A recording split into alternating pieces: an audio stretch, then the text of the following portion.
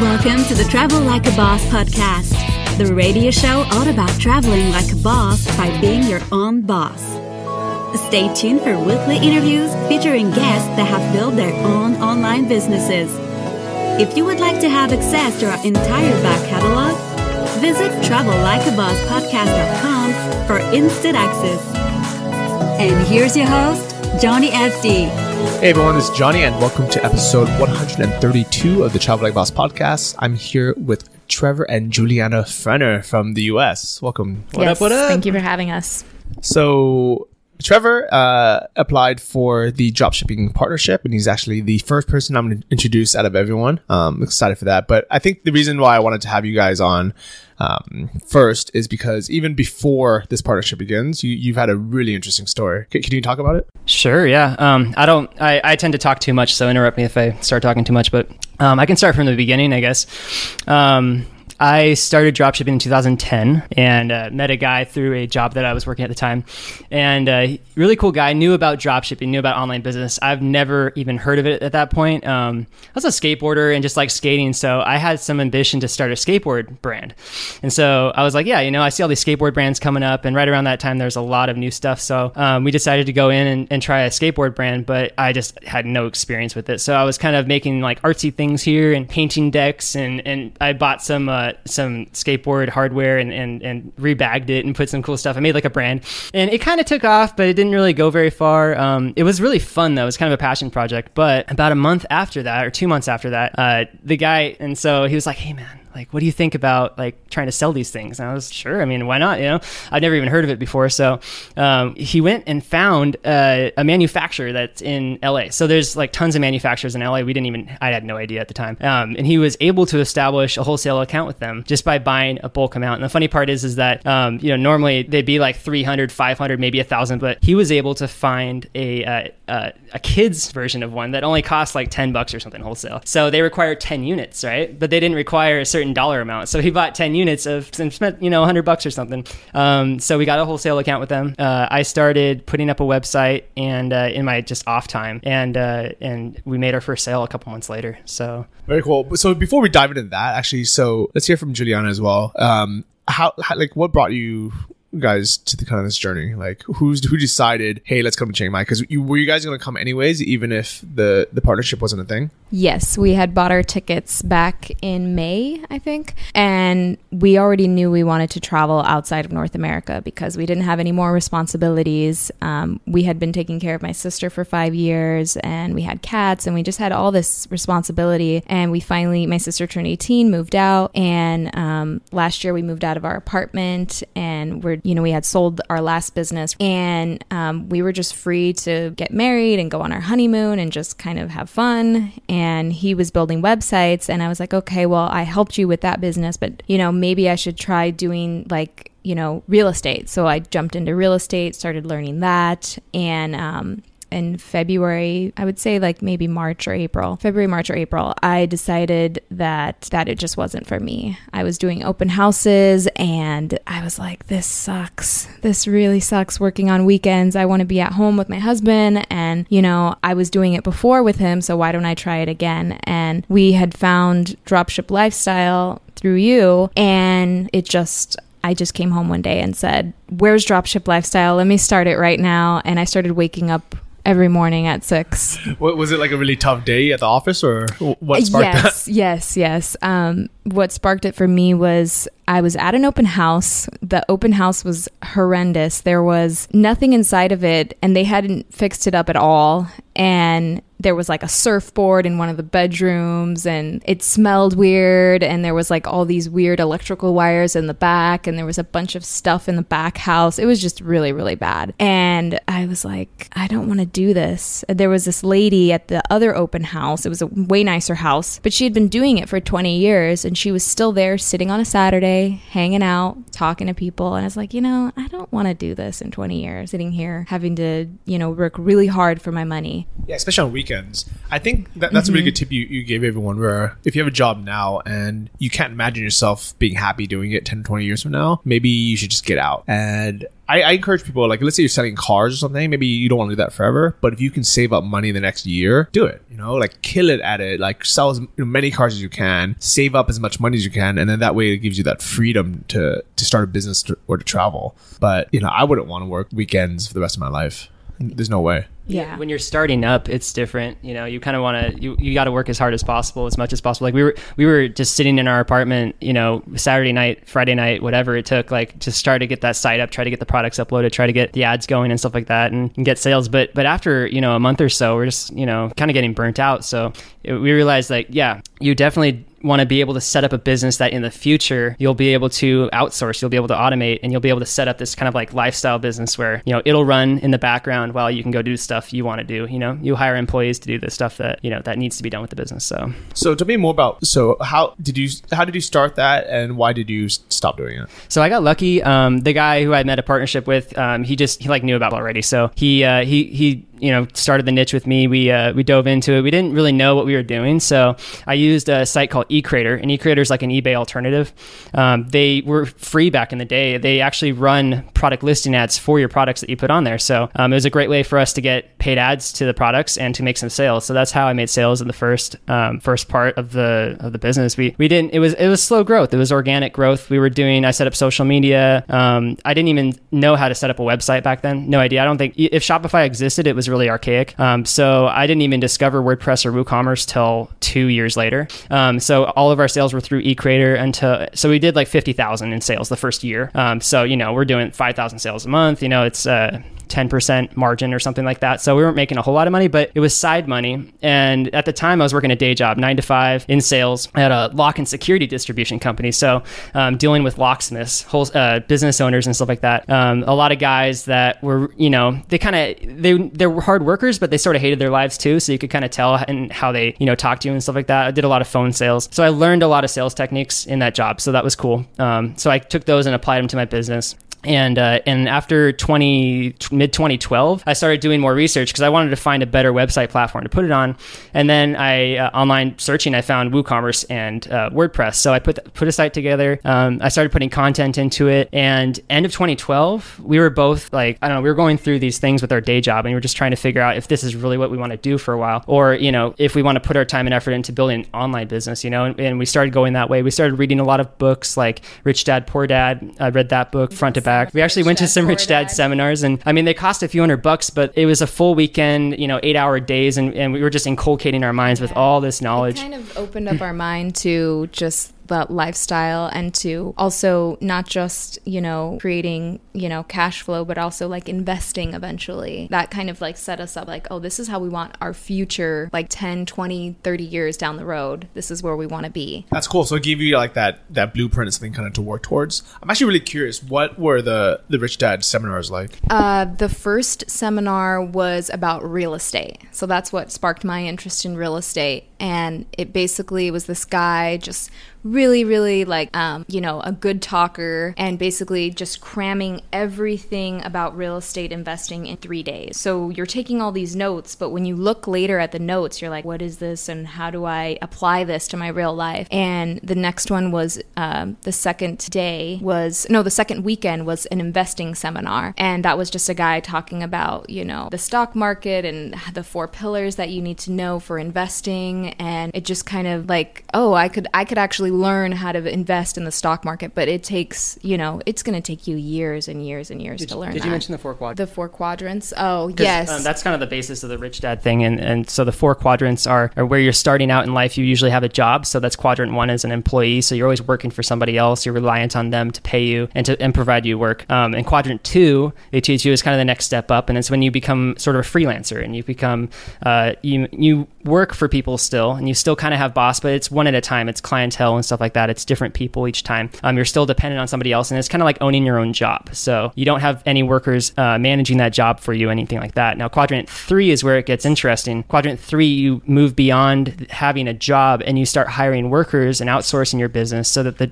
business runs without you having to control it. And that's being a business owner. And then quadrant 4 is where you're an investor. So you have a lot of capital, and you invest in businesses that, have potential for growth, hopefully. And then, they grow and you make money that way. So they teach that to start, and then they teach the different ways to do it. And the first one we took was real estate. And then we went back, I think it was a month later or something like that, because it was so good. We took one on stock investing and trading like that. So one of the things that stuck out to me too was to help me understand that my house wasn't going to be our investment eventually. It was going to make us go into debt. And everybody was like, oh, you should buy a house soon. You should, invest in that. And that's going to, make you money in the future. And it really changed our minds. Like, I don't want to buy a house. There's no way. That would get me stuck in one place for a long time. It sounds like you got a lot of value from that. This was 2012, you said? Yes, near the end of 2012. Do you remember how much those seminars cost? Yeah, $300 a piece. Okay. And they do it where like it's a pre-seminar, and then they sell you the $300 package. So it's like a free seminar to get you in, and then 10, 6, and sometimes. Oh well, see, it's kind of like anything else. They get you the free seminar, they get you in the local Marriott or something like that. You'll see it in your Facebook feed. It's a real estate investing seminar or whatever, and then they sell you the $300 course, the weekend course, and then beyond that, they'll sell you the $20,000 mentorship package or whatever it is. So. I've never been to one. It sounds like the ones you went to were actually super worth the $300. I think I don't know what happened, but I think pretty sure like in the last 2 years, it's become like some multi-level marketing thing. Now that's funny you mentioned that, because we actually went to a third one and it sucked. It was terrible. It was this lady putting it on, and we kind of showed up late, but she was a bad speaker, and trying to learn from someone who isn't very charismatic is kind of difficult. So yeah, I felt like we were at school, and one thing that stuck out to me was that you have to then upgrade. It goes from 300 to 16,000, 20,000, and they tell you they're going to be right there with you. But I've also heard that he doesn't even Rich Dad, the Robert Kiyosaki, is not even a part of it. They just used his name as a branding, and he's not even really a part of it. And he actually said in an interview that he wouldn't recommend that. Wow, that's crazy. I mean, I give him a lot of props for saying that, even though he licensed his name. I don't blame him for licensing his brand and his name. I mean, obviously it'd be better if he was the one kind of behind the scenes making sure it's a great product and a great it's something that he would endorse and not just put his name on. It's like if I ever started like licensing Travel Like a Boss or something like that, and having no control over it, I probably would never do that, because I figure like that's like a personal recommendation from me. But at the same time, I think it's one of those things where like I kind of understand the concept where he's like, they're teaching the Rich Dad philosophy in the quadrant. So like, let's say he died, or Tony Robbins died, knock on wood, I'm sure somebody can teach his methods, and as long as they kind of stay true to it, like I don't think it's a bad thing, but I wouldn't recommend it to anyone either. Yeah, he is a brilliant businessman though. He's done his first thing was Velcro wallets, right? So he made this Velcro wallet. I think it was the first of its kind, and it sold like crazy. According to the story that I read, and then he did the cash flow game. So cash flow was one of his board games. It's kind of like Monopoly, and you get to go around the board and like learn how investments work and stuff like that, just from a really basic standpoint. But you still have an idea of like what investing in real estate's like, investing in stocks, starting a startup business, that kind of stuff. So it's actually a really cool board game, especially for getting used to. We played it a few times. Yeah, we went to a few like cash flow like games, and it helps you to understand like getting out of the rat race. So the first time I played that game, it was at one of these cash flow meetups, and I was pissed that the guy wouldn't like explain like strategy or tactics to me. He's like, no, you just play here, just figure it out. How did you guys play that first time? Like, what was your strategy? Did you learn anything about yourself from it? Yeah, it teaches a lot about finances. So it teaches you like how to manage money, how to understand debt, and how to understand good debt versus bad debt. And that, a lot of consumers don't understand the concept. Even most people probably don't even know what the word debt means, Don't have kids and don't buy a house. Sometimes you can't avoid certain debts, but the debts that you can avoid are like buying a second car, or buying like stuff you don't need for your house, and buying it with your credit card. See, the thing is like a lot of people, they make ends meet, right, with their income, and they have expenses, especially if you live in an expensive city like LA. But the thing is, you want to go out shopping on the weekends. Well, maybe you don't really have that $300 it's going to cost to buy a bunch of new clothes. So you're putting it on your credit card and you're thinking, oh, I'm going to pay that off next month. But it builds up and it builds up, and you just start making minimum payments. And a lot of people get caught in the debt trap. So a big thing with that is good debt versus bad debt. What we learned from that is just not like, for me, it was like, okay, I don't need a new car. I don't need a fancy new phone all the time. I don't need like tons of clothes from the mall. And I rarely go to the mall. Like, well, when I was back in the United States, I hated malls, and I would always try to look for the deals whenever I was shopping, and that was the kind of thing, like, I got into debt. I got into debt on my credit card. Luckily, it wasn't that high of a limit when I got into debt, and it took years to pay off. It took years. It takes How years. did you get into that debt? I was 18 and I was like, oh, I want to go shopping at the mall. Oh, money. Cool. I can pay this off later. But no, what they don't tell you when you sign up, it's in the fine print, is that it's going to compound after you have the debt for so long. You're going to start to get the APR and all the interest rates, and then it just starts to go up like crazy. And you're just stuck in debt and you're literally just paying interest on your debt. Yeah, I think most college kids have zero comprehension of compound interest.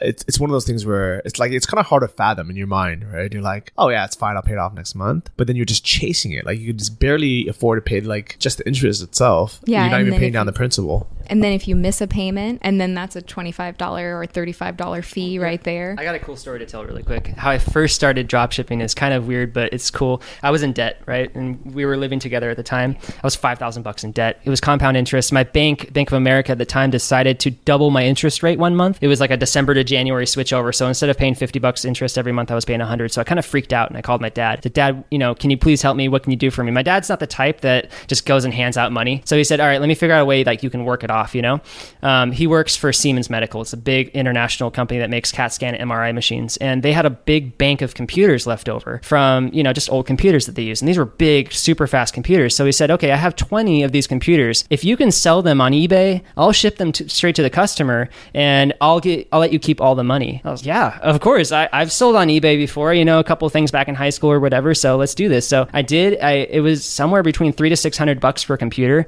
He shipped them all out. The first one sold for like $800 and the last one sold for $100. But, I ended up being able to pay all the debt off just because of that. So that was really our first experience with drop shipping. So it's kind of cool. I think that's amazing. That's actually a great thing to think about is first, you kind of helping the business because they need to get rid of it. If anything, even if he split it with you 50-50 or even if you just got like a percentage of it, it still would have been a great way to be profitable. I mean, I'm wondering how many businesses out there have crap that they just want to get rid of that isn't really worth anything or is not worth their time to clean up. That somebody, if they wanted to, they can go in and say, I'll get rid of it for you, and then I'll just take 30%. The ironic thing about that is that a lot of businesses, especially distribution businesses, they actually don't want to do that. And it's because they feel like it's going to lower the value of their new merchandise they have for sale. So yeah, where I was working at the time, they have a lot of, defective merchandise returns that would come back, right? Yeah. And I was working my butt off over there. So because I was like, you're taking their property and, they might... Well, no. It wasn't like that. They were throwing things in the dumpster, literally throwing things in the dumpster that I knew were actually good because I was managing the returns department. I was taking care of all the paperwork and everything really good and clean. So I would go out in the dumpster after work and just sift around this stuff because they just threw it away, and there's electric strikes and just certain lock sets that it's just perfectly good stuff. But the manufacturer would say, no, just toss it. And really? I mean, that's such a waste, That's not even recycling it. They're not putting it on the front desk or table. They feel like it's a waste of time. And I get that, and that makes sense. But, I just pretty much dumpster dove a few times and made, hundreds of dollars from doing that. And it was just ridiculous, the waste that happens out there, Yeah. I think this is like a great lesson for people who are completely broke and they're like, I can't even pay my bills. I can't even think about taking a course or even buying a book or going to a seminar. I'm broke. And, to me, it's one of those things where if you want it bad enough, you can think of these things. You can dumpster dive. I mean, how many people listening to this are complaining about the job they hate? And they're like, oh, Anton's course is $1,000. I can't afford that. But are they willing to go out in a dumpster, pick up stuff that might be worth selling on eBay? Yeah. The opportunity's out there. And it's just a matter of keeping an open mind. Like someone told me one time, it's opportunity is where the intersection of preparation and luck meet, or, luck is the intersection of opportunity and preparation or something like that. So it's just keeping an open mind and looking for those opportunities because they're out there. You can go to garage sales and find, a surfboard for $10 and go and sell it on eBay for $150. We got one from Goodwill that happened one time. Yeah. She went to Goodwill, bought a surfboard for $10. We flipped it on eBay for $150. And yeah, there's people that do that. They go antiquing and they find old things. It's not a long-term thing, but when you're broke, you don't have a choice, and that's a good way to get experience as an entrepreneur because it's the same thing in every step of the business. You start getting into the advanced stages, you're still got to be scrappy. You still got to find new ways to be innovative and opportunistic. With the drop shipping, fast forward to today, we have competitors, and they're very scrappy with different things they do on their website. So, we have to keep being innovative and figuring out new ways to. I'm really glad that you brought up that it's not a long-term thing and that it's something that you want to do if you need to when you're starting out, because I think a lot of people fall into that trap of becoming the permanent dumpster diver, the permanent kind of like low value thinking where they're happy, they're content with just making, a couple $100, a couple $1,000 extra a month doing, whatever work that they're kind of comfortable with. I think if I would not recommend anyone do really any of this stuff unless they have a reason why they want to do it. Like unless they have like an actual end goal where they're trying to move up in that quadrant. So instead of them trading their time for money, they eventually get to that point where that money can either, the business can either be automated, or the last quadrant where they can take that money they make from that business and invest it. Exactly. It's always having that next level in mind. You don't want to get to one level in Mario and just stay there forever. You're trying to beat that level and try to get to the next level. Life is the same thing. It's just a video game that never ends, and business and dropshipping. I think you mentioned in one of your podcasts about how it feels like you're playing a video game when you're building your dropship site. You gain new products and you gain new suppliers and you add new stuff, and it's kind of like you level up, and then when that sale comes in, it's just this amazing feeling of like, it all pays off. Ding, ding, ding, ding, ding, ding. It's like Vegas. Sure. I really love it. I really think that like online business feels like a video game, and in fact so much that I don't play that many other video games anymore, because I'm like, well, if I'm going to spend 4 hours doing it, I might as well like make some money, real money from it, instead of getting like credits, Yeah, it's definitely fun for sure after a while. So you guys are doing well with, you guys are making, it was profitable and it was dropship based. What made you stop doing that? So before I get into that, I'm going to really quick go over how Julie was able to quit her job, because that happened before that happened. So awesome. That's amazing. So end of 2012, to take it off from where we were, was the Rich Dad stuff.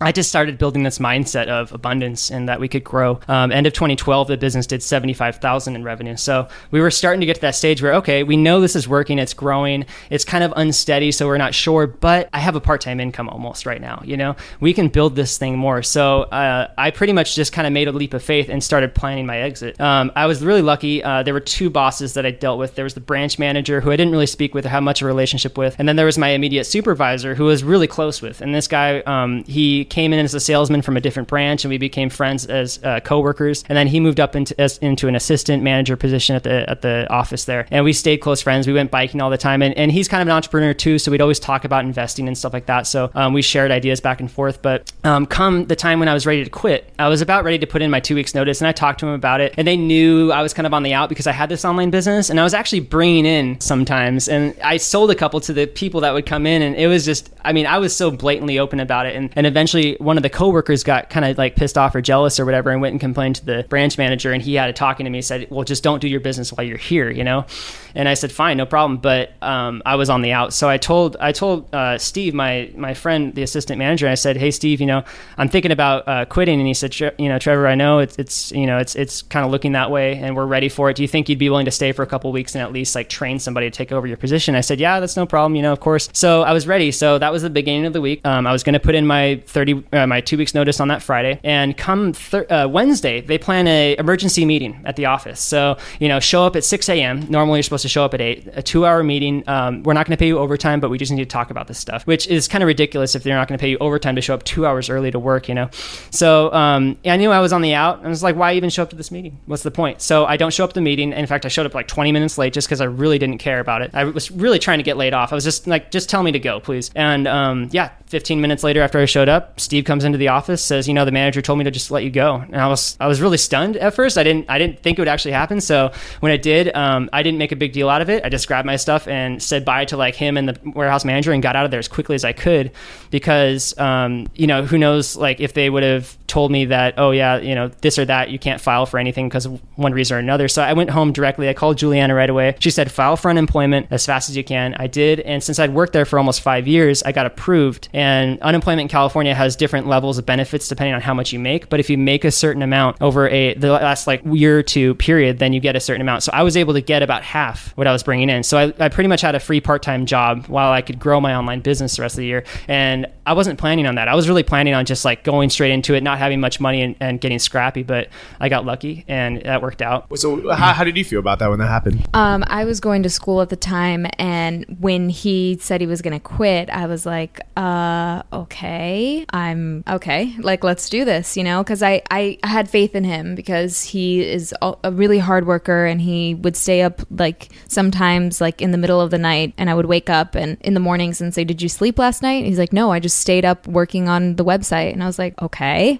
So I just kind of let him do his thing. And when he said he was going to quit, I was like, all right, that's fine. Let's like, we can weather anything. We'd been through a lot of stuff together. And, but the day he quit, I was, there was that little bit of like in your gut feeling like, okay, this is really happening right now. But what was really cool is that he got the unemployment and we were able to, he was able to supplement his income that way with the business. Was able to cover our expenses during that time. And I got to quit 1 year later in February. And it was funny because we were growing the business. So there was a lot of times where we would do business things like go, because it was a company. So we would go and, go to, and we were doing other things and we joined like lots of, we were in a multi-level marketing scheme for a little while. And so there was a lot of time that I took off, and every time I would take off, my boss would, is this going to be another time that you're going to take off? And, it just got to the point where I just had to tell her, like, I couldn't do it anymore. And it was funny because he's like, why don't you ask for part-time? And she didn't want to give it to me. And I'm not the type of person that I can sit back and just kind of laze off on my work and, not be honest. And she knew what was up, and I just had to tell her, like, I quit. And she did not, she just left, and she didn't even say anything. She was like, thanks for not giving me a 2-week notice. And, I had worked there for 5 years, and there was no, your boss is never going to give you that, satisfaction that you desire, or that like that deep burning, like, acceptance that you get when you have, or that happiness you have when you own your own business and you can do what you want to do when you want to do it, and you don't have to answer to anybody. It feels a lot more like gratifying. So any regrets? Regrets? Oh man, this line of work is one of my favorites. I have so much freedom. I wake up at any time of the day, and that was one of the major things for me. Everybody's got their like main thing that they do this for, right? Well, I woke up one morning, it was like 6:30 or something, and I'm not a morning person. I told myself, how much longer are you going to submit this to yourself? Are you gonna just do it? And I said, yeah. And that's one of the driving forces behind it, is having the freedom to wake up whenever you want to, go to work whenever you want to, or not. Kill it. You can work overnight if you want to. You can meet all sorts of great people in this business. You don't have to be subjected to red tape and bureaucracy from the company, or you don't have to like feel like, oh, I have to suck up to the guy above me and brown nose my boss just to get by and stuff like that. There's none of that in this business, and it's just entrepreneurs linking with other entrepreneurs. It's one of the most gratifying experiences you can ever have. So I think it's really cool that you guys are so supportive of each other. I think that's that kind of like that perfect balance of being one partner being a bit, not, I don't want to say weary, but more cautious, saying like, look, I believe in you, I want to go full force, but let's also kind of have a bit of a safety net, kind of let's thinking about it, versus like the other side of it might be if he was alone, he might be like, I'm just gonna go full force without really thinking about the safety net at all. How did you two meet, actually?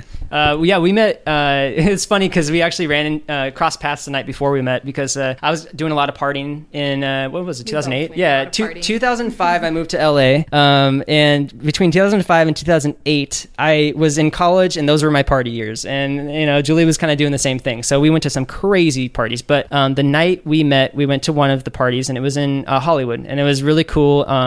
I showed up early, experienced most of the party, and then she showed up kind of after the main part of the party slowed down and stuff like that. And I was walking around, and I mean, I almost didn't even say hi to her, and I don't know whether I said hi. I think Julie said hi to me or something like that. It was kind of nervous, and then I sat down and we just started talking, and we clicked. I don't know if you ever just really clicked with somebody, conversationally and chemistry and stuff like that. Juliana, what made you say hi to Trevor? I think it was his eyes, and he just looked over at me, and I could see the honesty in his eyes, and I just said, hey, how are you? And he just said, I'm Trevor, and then he didn't, and then after that, it was just, that was history. Like, that week we went on our first date, I think, and it just, I could see he had potential. Like, when we first met, he didn't have a car, he was riding his bike to work, and he was, just a hard worker, and I could see that in him. And I was going to college at the time, and he just, I don't know, it's something special, I guess. And she had a car. Yeah. I had a car, so I helped him get around, and I guess you could say it was kind of love at first sight for us. We almost broke up. Yeah, we almost broke up because he was broke and he was going into debt, and my car was I had a Lexus 300 or something. And it was an old car, but it took gas. It was an 8-cylinder. So just getting around 3 days was $60 in my tank every 3 days. And he was like, let's go here, let's go there, and take me to work. And I was like, okay, sure. And that week I just had to tell him, like, you know, I need some money for gas because he wasn't offering it. And then he was like, let's go fill up your tank right now. Let's go. And I was like, okay. No, it's because I had given her literally $10 when we went to a gas station. I was like, yeah, here's $10. But I was just so ignorant of the fact that her car takes like $80 when you want to fill it up. So she called me. She's like, you know what? I don't know if this is going to work out. I don't know, you know, like we got to talk, you know? And I was just like, okay, let's go get gas. Come on. We're not going to break up over gas. Like, come on. And then it was just a lot of struggles in the beginning, you know, like I moved out of my apartment or my mom's house, and we got an apartment together, and we were just like, we just went through a lot of struggles. Like it was a huge struggle. We got our jobs and got tied down into an apartment, and then my sister came to live with us, who was 12 years old. We're 22 years old at the time. You know, he's only a year older than me. So taking on a 12-year-old when you're 22, like we were like 40-year-old, like, you know, it was wow. Yeah. Can I ask why your sister moved in with you? My dad is not from this country. He's from Nicaragua, and he was deported back to Nicaragua. And my sister at the time didn't have anywhere to go, and she had to come. You know, what do you do when your 12-year-old sister doesn't have anywhere to go? I just basically, you know, he's like, is there any family that can take her? And I was like, you know, it was another like ultimatum where I said, you know, don't make me choose, please, because it's going to be my sister. And he manned up, and he said, okay, let's do this. First off, like, really good on you two for taking her in. I think that's really cool. And also, I want to give like a shout out to your dad for, you know, I'm assuming it was a lot of like, it was hardship to get to the US and then have you two as kids. And I think like kind of that struggle of saying, you know what, I know this is gonna be better for my future family. You know, maybe it's the gray zone. Maybe it's not like, I'm assuming he didn't do the legal system of getting in. But you know, and as I think a lot of people might be listening thinking like, oh, it's so harsh that he got deported. I think of it as, that's so cool that he made it there in the first place and had enough time to have, you know, 2 great kids. True. You know, the guy's he's a rolling stone, but he's a hard worker, man. And he knows how to talk, and he knows how to, you know, be a friendly guy. He's like one of the most friendly guys you'd ever meet, you know? And so, yeah, I think your mom was. I saw because he's a very good talker. So I also think it's really cool that you were the one to say hi to Trevor. You know, I think so many people that are single, you know, like, I guess mostly it's gonna be the women who like kind of wait around, like for the guy to approach them. But the fact that you at least, you know, took that first step, that initiative, I think most guys in the world would appreciate that. Yeah, I think he was really nervous too. And once I started talking to him, he just didn't stop. And it was funny because my friends at the time were saying, you know, oh, yeah, don't date him, or, you know, it's just that kind of like hater mentality that people have. And, you know, it's just like, oh, you guys are not going to last that long. And it's been almost 9 years. One of her friends that night was like in my face, like trying to like get me to be scared or put me off or something. And she kept trying. But I persevered. I didn't even care. I was just smiling right back to her when she was saying mean stuff to me. And the funny thing is, the next day, she was like her best friend. She's like, oh, I love this guy, you know? And it's just the most ironic thing, you know? I guess you just give me the test, all right? Exactly. Yeah. No, I'm like the shyest guy. So for me, approaching girls and like asking them at the time, I was just kind of, you know, it was more of like it was just, I didn't know whether to say hi or not. I didn't know whether she liked me. I was just, you know, and then she said hi, and I was, oh, perfect. Okay, let me talk to her. So I think that kind of shows like how many great opportunities there are out there, like as long as you are the one to go for it, and whether it's relationships or in business or, you know, really whatever it is. You never know when it's gonna, you know, an opportunity is gonna knock on your door. Yeah, don't be afraid to put yourself out there with people. And I like people, so I've always been a great like talker, and I'll just open myself and be honest with them, and you never know what kind of opportunity where that's gonna lead. Okay, I like it. So all right, so I know we've been jumping around a little bit. So your drop shipping, at the peak, you said how much were you guys making? Let's see what happened.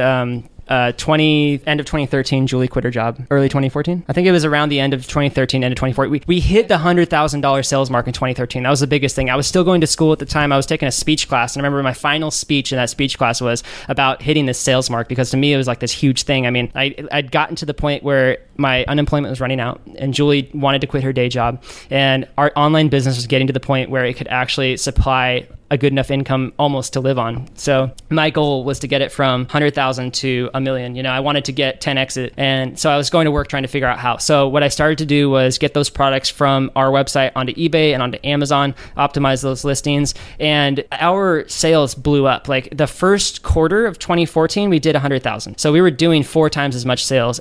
We just had 4 or 5 sales coming in every single day, shipping things out, dealing with a lot of customer service. Our sales peaked that year. We did $500,000 in sales. So, you know, at around somewhere between 10 to 20% margin, you know, we're taking home $50,000 to $100,000. But the thing about it, I'll go into a whole nother story really quick. Won't take up too much time, but we tried to open a physical retail shop. I wanted to expand the online business. So I figured the best way to do that, since there's no more brands really that want to dropship at the time, is to try to open a store, get accounts with big brands, like they only sell to shops, and get accounts with them and then sell those online. You know, we have an online presence. We should be able to sell them. So we get a lease on a place. We found a pretty good shop. It was kind of a mixed warehouse retail space in LA. So it only cost $1,200 a month, which is a lot less than normal retail spaces, usually $3,000 to $4,000 a month. We signed the lease. It was a 1.5-year lease. At that point, you know, I was just thinking, okay, let me just buy a few and then I'm going to put up a bunch of retail displays, paint the shop, and we'll just open, and all of a sudden sales are going to start coming in. It was kind of that mentality, like you build it and they will come. And of course, I built it and hardly anybody started coming in. Yeah, I mean, it's kind of like, you know how like sometimes you feel like when you're successful at something and then you're like, I could do anything. And that was what we thought. We're like, hey, yeah, let's open up this store. It's going to be really successful. But we didn't have anything. We didn't know anything about doing, you know, a retail storefront. It was a nightmare. And the retail storefront was not pulling its weight. So the online store was the one that was supporting the brick and mortar. And we were working ourselves back into our jobs. We were having to be at a place all the time, 24/7, you know, worrying about it. And there's so many things that come with opening up a brick and mortar. And I'm not saying that you can't do that, but you have to really have a lot of capital and a lot of resources. I think it's like cool that you guys have done both. And I also kind of, you know, I like applaud that you guys took the risk to do it, because it actually sounded like a good plan. Like I would have probably tried that too. How much did it cost in total to start that brick and mortar retail store? You know, I probably overspent a lot of money. It could have costed a lot less. And I'm sure everybody does that when they open a Everything retail ends store. up costing 10 times more than you initially expect. One of the big mistakes I made was buying a lot of inventory. If you look back at other businesses like Best Buy started out as a dropship business. They opened up a store as a catalog store. And the deal there is you don't buy, 100 iPads to sell. You buy 1 or 2, one of like each color, and then put it on display. And then when you get a sale from somebody in the store, you tell them, okay, great, this is going to ship in, come back tomorrow and you can pick it up. Or they can ship directly to your house, your choice. So that was what my business partner wanted to do. But I knew, I was like, okay, if I don't buy inventory from these brands, they're not going to let us on, which ended up being the case. I thought I could get them, but unfortunately, if you don't spend $10,000 to start and buy, you can't even get on with them as a brand. So that, and then there was the retail merchandising, the tables and the chairs, and the slat wall was a pain because it was really heavy and we had to set them up and screw it into the wall and find the studs, and it was ridiculous, and we had to paint the whole shop, and there was just so much that went into that shop. Do you remember the total dollar price? amount? Looking back at the books, I think we spent around 30 to 40,000, maybe more, maybe 50. It just depends. Yeah, because I spent a lot on inventory over those 4 or 5 months. I sold a lot of them, and that's why we ended up breaking even on this shop. We ended up selling enough of this stuff and wholesaling a lot of it. At the very end, when we were getting out, we had signed up with a distributor of bike parts, and we brought in $10,000 worth of parts, ridiculous amount, and it was just so much stuff around the wall, and I didn't have anybody to merchandise it for us. So I figured, okay, they have a return policy that's within 6 months. It's been less than 6 months, let's just return it all. So the guy, he ended up taking the returns, a 15% restock fee. We put a pallet that was 7 feet high and wrapped it with shrink wrap and sent it back. It was crazy. It was funny. One day, it was because we still had my sister with us. So me and my sister were in the back room trying to organize everything and trying to make it all nice. And he just came in and literally threw everything on the floor and said, I want it all in boxes and I don't want to have it anymore. Take it back. It was a nightmare. It was literally like I was back at my old job again in working in that office. It's funny, so I wrote a blog post called cost to start a dropshipping store, and I'll have Anthony link to it in the show notes, but I kind of broke down what it would cost to start a brick and mortar store versus how much it would cost to start a dropshipping store. And I had estimated around $30,000 to $40,000 for any kind of retail location if you wanted to sell the exact same things you want to sell on a dropship store, which always costs like less than $1,000 to start. Yeah, and the thing is, that's a low estimate. I've heard retail stores that start up 100, 150,000, and those are the nice ones. You know, I wanted to be a nice shop, but I didn't really have the money for it or the expertise. You know, if you want to be like Starbucks and have a really nice facade and have people coming in and enjoying it, you got to pay a lot of money for these custom, things built for your shop and stuff like that. And people to come in, and painters cost a lot of money, especially if you want it custom painted. And then there's security cameras, and there's all the inventory. There's just so many expenses I wasn't expecting. But would you start another brick and mortar heck store? No, man. The internet has grown so much. iPhones and tablets and Samsung phones, smartphones put the internet in the hands of every single person in the world, and everybody likes to consume. They consume content, video, and they buy stuff now. E-commerce is like the biggest thing. Amazon is 30% of e-commerce retail out there now, and they're the biggest giant. That just shows you how easy it is for people just to order stuff online. And having a brick and mortar shop, it's fine for restaurants and for cafes and things that serve food or do services like a real estate business kind of needs an office sometimes. But there's so many business models that don't need a shop anymore. It's really not required. And if you want to live the lifestyle of traveling all the time and being able to really enjoy life to the fullest, having a retail store is not how you do that. It's the opposite. You kind of get locked into it. It becomes like a life-sucking adventure, I feel like I'm very fortunate that started my dropshipping store while I was in Thailand, because it forced me to do everything location dependent and forced me to do everything online, because I would have been very tempted to do things like maybe I'll start a small shop just so I can have a retail location, or so I can like warehouse, or I can get more suppliers, or whatever crazy idea you would have. Some people are better at managing it than others. I know people that have big stocking businesses and they have warehouses with all sorts of stuff, and I don't really know them that well to know like how happy they are and what exactly they're doing. But I see it happening and it being successful. It's just not for me, and we're young. We want to live, we want to travel. We want to go around and meet other entrepreneurs. We want to see the world and do cool stuff. And having that kind of a business, unless you're really good at managing people, or it makes a lot of money so you can hire somebody else to manage those people, it's just not worth it. And with the proliferation of things like outsourcing, virtual assistants, phone support, live chat, you can have somebody else manage your stuff for a low monthly fee, and your business can practically be run by other people for a tenth of what it costs, to have an employee and pay the taxes. Absolutely. So you guys started this dropshipping store. You scaled the profits up to between 50 to 100 grand a year, which is a full-time living. You guys were hitting your targets of $500,000 in sales a year. You just kind of swerved off, started this retail location, which was a big waste of time and money and probably a big headache. What then with that store? Everything started falling apart. It was everything at the worst possible time. I planned to move from WooCommerce to Shopify. That was one of the biggest things I wanted to do, because Shopify is so much easier to manage, mainly because we were hosted on GoDaddy. And at the time, GoDaddy was having a lot of server issues with our shared server.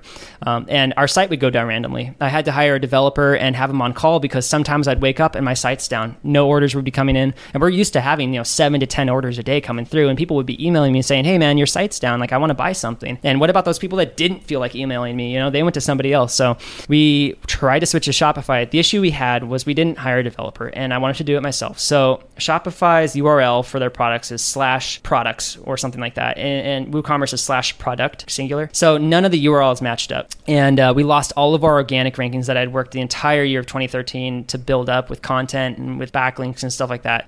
So all of our organic listings were gone from Google, and our business went from, doing, I think our October numbers were somewhere around like 50, 60,000 to literally like 11,000 in November. It was so bad. And that was the down season for sales anyway. So we were in this shop, and we didn't have any more online sales going on. The shop wasn't selling anything. And to add to the mess, it got crazy. We got kicked off of Amazon because of a couple different customers that just got pissed and went crazy at us. If you're dealing with Amazon, you have to realize that they control the marketplace. So if you don't follow up on everything immediately, and if you are shipping products that are, defective, or if they're damaged when they arrive, people can just file an A to Z claim immediately. And if you don't handle it perfectly and precisely, then you will get dinged on your account. And if it happens, I think it's like if you get kicked off once, they give you one more chance, and then after that, you're out of there. They're rough, and you know what? They control it. They're the boss. Yeah, that's actually one big reason why I don't sell on Amazon, where I haven't gotten to FBA. It's because I know that you are their bitch. Like you are 100% under their control. It's like having a boss. It literally is like having a boss. And it's the nice thing about dropshipping the way we do. Even though we're on Shopify, we're just using them as they're basically our employee, and we can move off of them if we want to. Not that I would, because Shopify really is the best, platform out there currently. But let's say a few years from now, another company comes out and they're way better, or Shopify starts dropping the ball for whatever reason, which I hope they don't. I don't think they will. But we do have the power to switch over.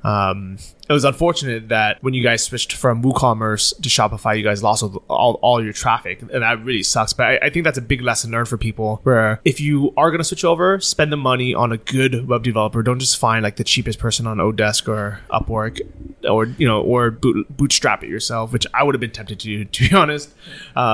You have to treat it as a very fragile migration, which is actually a big reason why JohnnyFD.com is still on Blogger and not on WordPress. Is because all my traffic is organic. I've never paid for an ad for my blog ever. And if any of that was kind of tampered with, through the migration, I would just lose all of that. Yeah, there's a thing called a 301 redirect. And if you're going to change anything over, you have to look into this. And that's what developers are for. It basically tells the server that when someone goes to that link, which will be your old link, to forward it to the new link, or at least have a page there ready for them.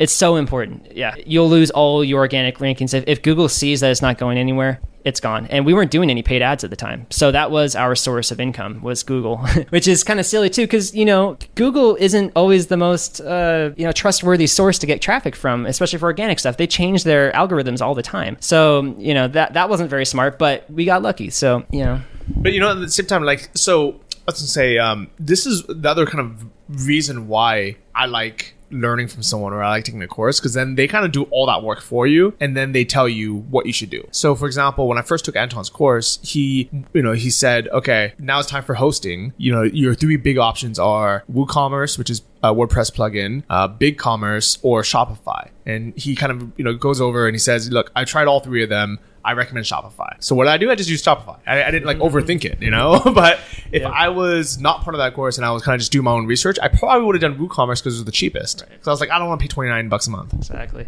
Yeah, and you don't realize, but with WooCommerce, it's a free plugin, but there's paid plugins that have to be plugged into that in order for the most simple things to be done. Like, for instance, giving tracking to your customers. You have to buy a WooZone add-on, an extension for WooCommerce just to add tracking. It's like $30. Yeah. You have to buy all sorts of extensions that add up to a lot of money. Some of them are $100, $150. So that $30 a month you're paying with Shopify, which turns into maybe $300 a year or something like that, or $360 a year, pays for not only the hosting, it pays for steady hosting for one. It pays for an SSL certificate, which you pay extra for with a hosting provider. It's like $70 a year normally. So that you have to buy that with WooCommerce and have a developer set it up for you usually.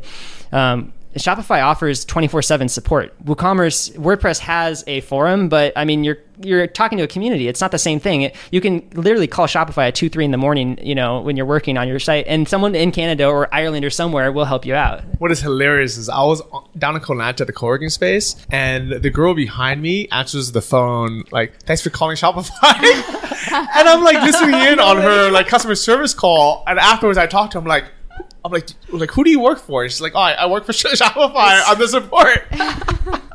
That's so neat. That's great. That just shows, you can be location independent and have a job too. Yeah. I mean, location independence is not just for entrepreneurs. Business. That's crazy. Yeah, it was funny too, because when we went, even after we took Anton's course, Dropship Lifestyle, and he was ready to start up another dropship website, he still wanted to do WooCommerce because it was so tempting to have that free platform. And I was just like, no, Shopify's easier. We've already just talked about it. It's so simple and easy. Like going through WooCommerce and updating everything. Don't get every single thing correct. Sites not slow, right? So if you had all this experience, on your own, starting a dropshipping store that was very profitable, what made you take Anton's course? Well, I'll end the story there. So what happened at the end of 2014 was we wrapped up the shop. We sold everything. I was lucky. I found a guy who took over the lease. He actually was a skateboarder friend of mine. He owns a skateboard distribution company in Canoga Park. He was looking for a retail space, and this is sort of a retail space, so it worked out perfectly. He happened to call me one day when I was trying to lease out the shop, sublease the shop, and he said, "Hey man, how's your shop doing?" And I said, "It's not doing too good. I'm trying to actually lease it out." And he said, "Perfect. I'm looking for a place exactly like what you have."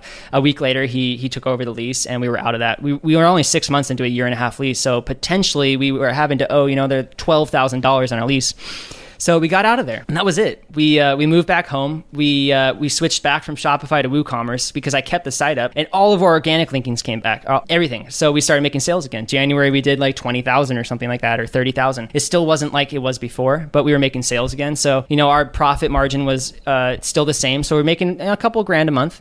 But we have 2 cars. We have a 2-bedroom apartment. Our expenses were around $4,000 to $5,000 a month, and having high expenses, living in LA, it just wasn't going to work out, and I had to make some decisions. I had to figure out what we were going to do next, and it came down to trying to sell the website. So did you end up selling it? Yes, and I'll go through the process that I went through just so people know. But when I was first thinking about it, I was listening to podcasts about people selling their websites, and podcasts. I think I listened to E-commerce Fuel and Tropical. Well, I didn't listen. E-commerce Fuel, I think, was the one that I'd heard about the Empire Flippers from.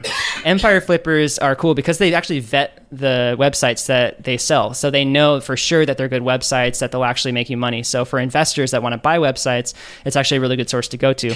I was going to sell through them, but I wasn't sure about the value of my website. A lot of what I had done was just kind of bootstrapped and thrown things together, and I really didn't have anything put together in a way that was easily saleable. I didn't understand selling a website. I'd never done it before. So they charged $300 up front, which is fair. And at the time, I just, being cheap, I just didn't feel like, it was really worth it because I think it's non-refundable. So I ended up just putting a listing up on Flippa, which is another website where you sell websites. Flippa.com is kind of like the eBay for website sales. And so I put up a listing on Flippa. They gave me some free perks or whatever because it, potentially was worth, $50,000 or something like that. And I told the guy, I said, I want to sell it for $100,000, but I think the lowest I would take for it is 50 because, it's not really where it was. The potential's there. Everybody says when they sell a website, hey, there's lots of potential, but what really matters is how much it's making. So if you looked at the prior 12 months, yeah, it's making a lot of money, but from where it was to where it was then, it was making about $2,000-$3,000 a month. So I figured, okay, $50,000 would probably be a fair sale price. So I marketed a little bit. I talked to a lot of people, got a lot of lowballers. Some people from the UK were interested. Some people from Canada were interested. I ended up getting an email from a guy in Alberta, Canada, outside of Flippa, and he said, hey man, would you be willing to take a sale outside of Flippa? And I said, yeah, of course. I mean, they take like a 10% fee or something like that. It's ridiculous. So I said, yeah, let's do it. I want 100,000, but I'd be willing to settle for 50 if you want to do that. It's a quick sale. And he said, let's do it. And so I was like, all right, cool. So he sent the paperwork over. I told him, let's use escrow.com because, you want to make sure you're actually going to get the money and he's not just going to, whatever, money doesn't disappear and he has the website now. So everything went through smoothly. Wired over the funds to escrow. I moved over the website to him. I did just one call with him that was like 2 hours long, just explained how everything works. Everything else is through email. Really cool guy. He had already done dropshipping before, so he just wanted to look for an investment like that. And we handed it over end of February, and we had $50,000 in our bank account. Yeah, really cool, man. And glad that all worked out. In retrospect, would you just pay that $300 and went through Empire Flippers? I probably would have gotten closer to 75 or 100 if I would have gone through an Empire Flippers, and they would have walked me through the process of wrapping the business together in a package that was saleable to an investor, someone who's willing to pay more. And plus they would market it to people that were willing to pay more too. It's a big difference. If you go through a brokerage, they're going to have a list of people that are looking to buy websites. They have millions, you're not selling to people that have a bank account with, 20,000 in it or are looking for a deal, because they'll lowball you and they'll try to screw you over and get a good deal for themselves. So yeah, I would never recommend Flippa to anyone who's selling a site that's worth more than 10 grand. Like if you're just trying to offload something worth a couple $100, couple $1,000, then yeah, go with them. But anything bigger, at this point, I would say for 99% of people, Empire Flippers is way better. And the other tip I'd give to people looking to sell their website is to, if you're going to start a website, start it out in a way that you can sell it easier.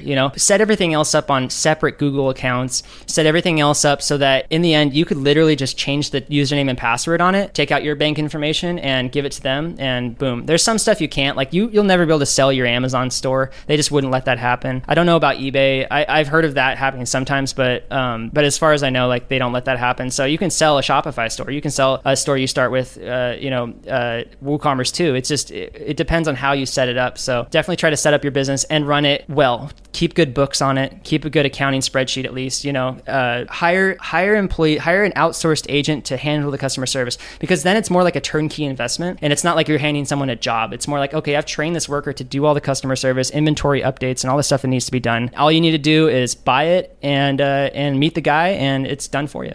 So I actually outlined everything I did when I sold my store for 60 grand. On my blog, johnnyfd.com. You guys can go through that. Basically, everything that you mentioned, and also a lot more other steps that we probably don't have time for on this episode. But I've outlined all of it. I have a whole interview about selling the store as well, so you guys can check that out.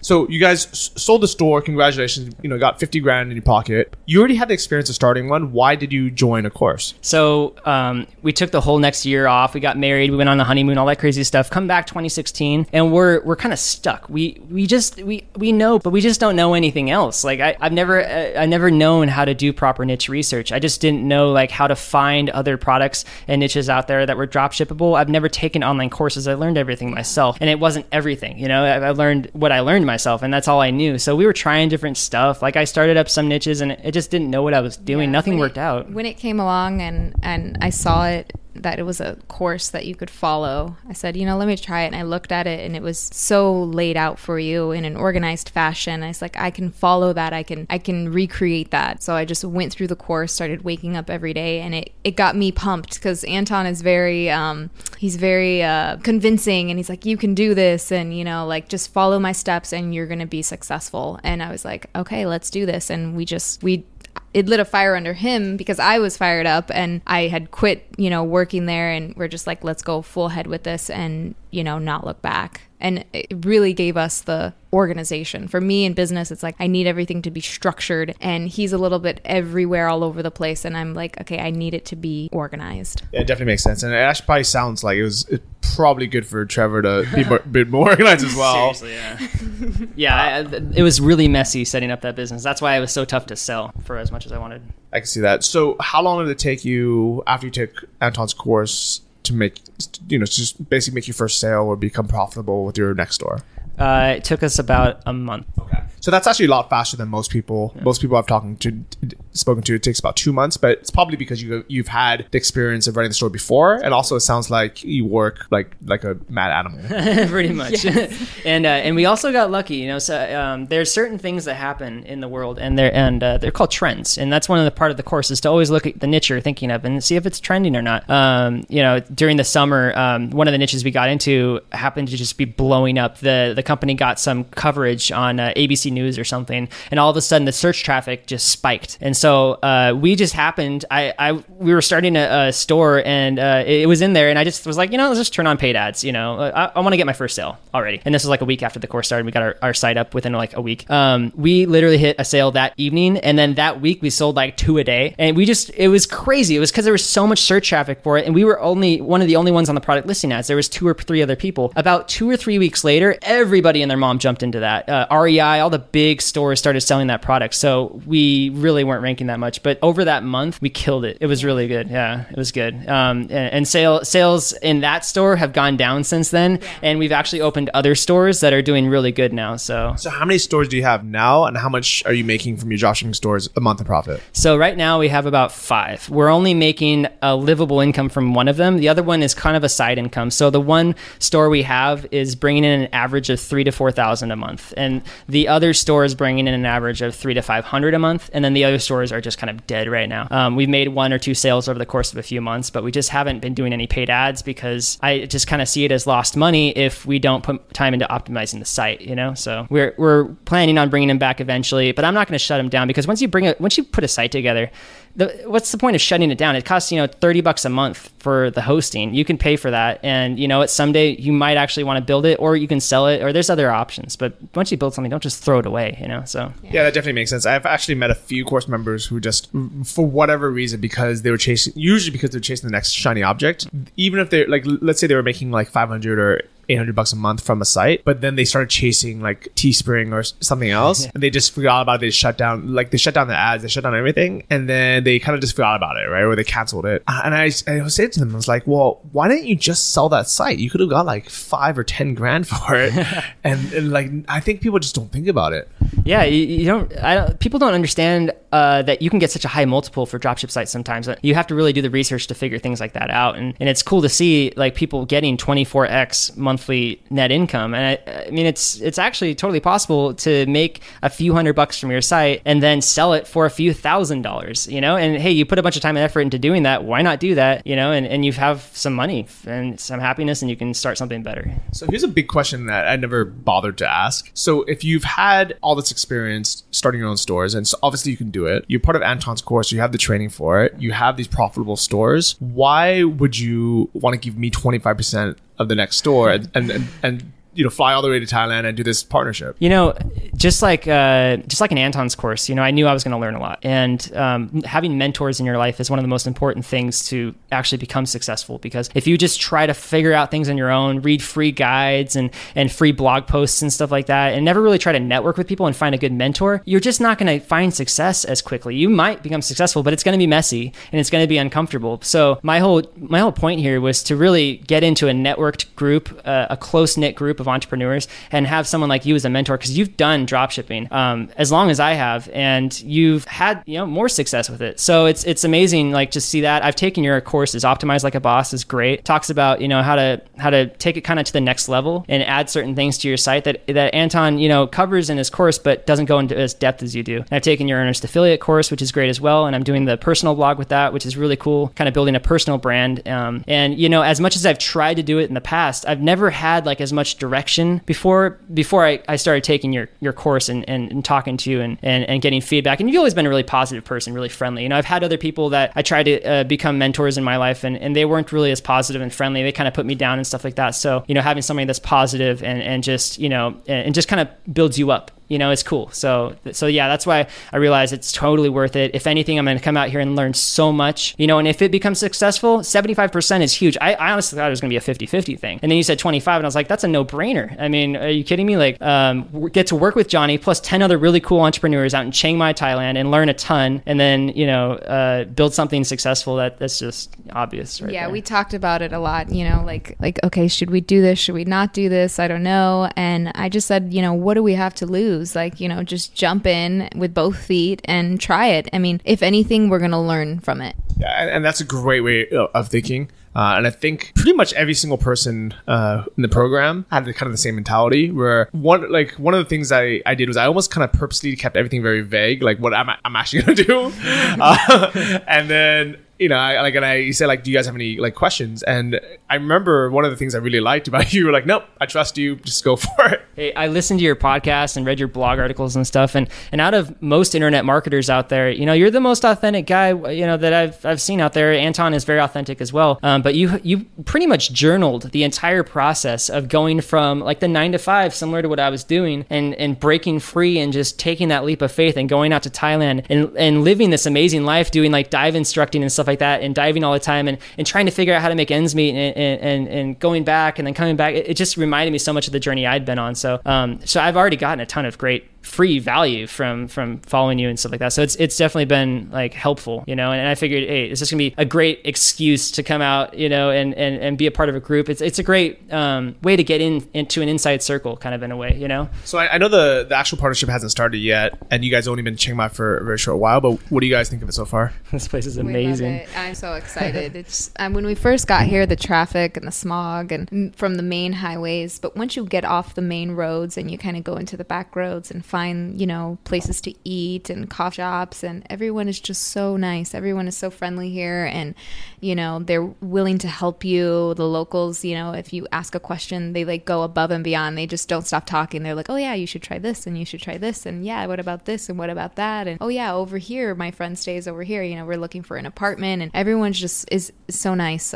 We don't get that back at home in LA. You know, everyone's angry and pissed off, and, you know, just wants to go party on the weekends. mountains, and it's much different out here. And we're just excited. When we first got here, the first thing we both said was like, let's go to the islands. But, it's kind of like we're working towards that direction. And right now we just need to like buckle down, work, and then we can get to go and, have some fun.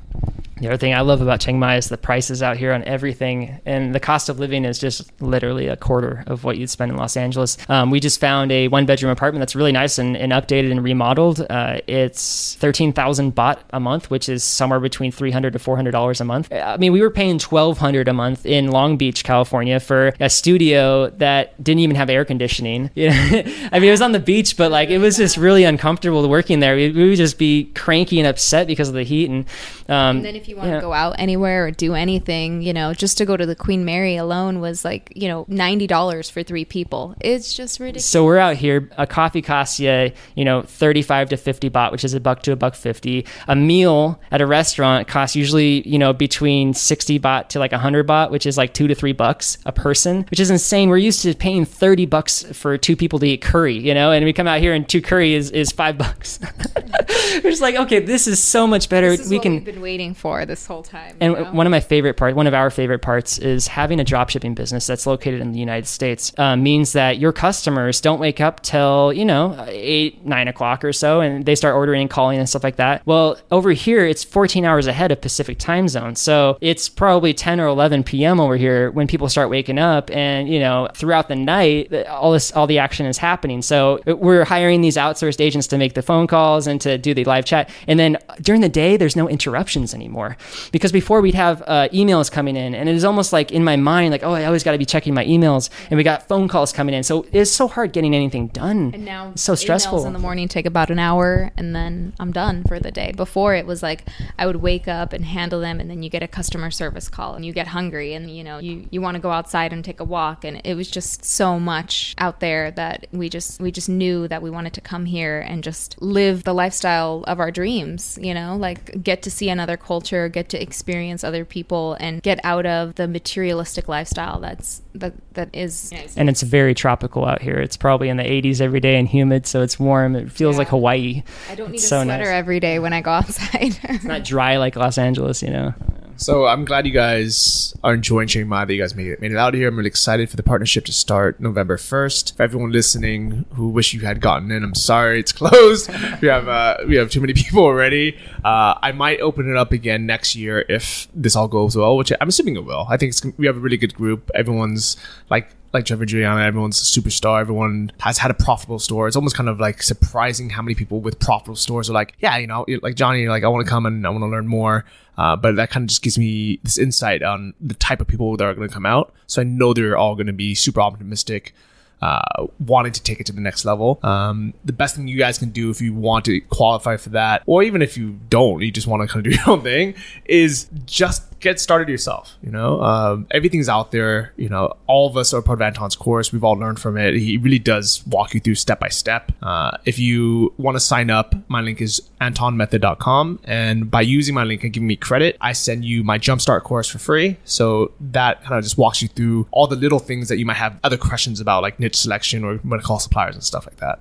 Cool. Yeah, having a Jumpstart course like that is really helpful, because like Anton's course is wonderful and it really walks you through, but sometimes you almost need a second perspective or someone else's kind of input too, It really helps. Yeah, and Shopify is the platform that we all use, and I have a coupon that gives you 20% off Shopify for life, which means every single month you save 20% on it, whether you're at the $29 plan or the $79 plan, and I get credit for referring you, and this is kind of the way that this podcast keeps going without me charging you guys for it. So thank you guys. If you're gonna sign up for it anyways, you might as well save some money and then give me credit.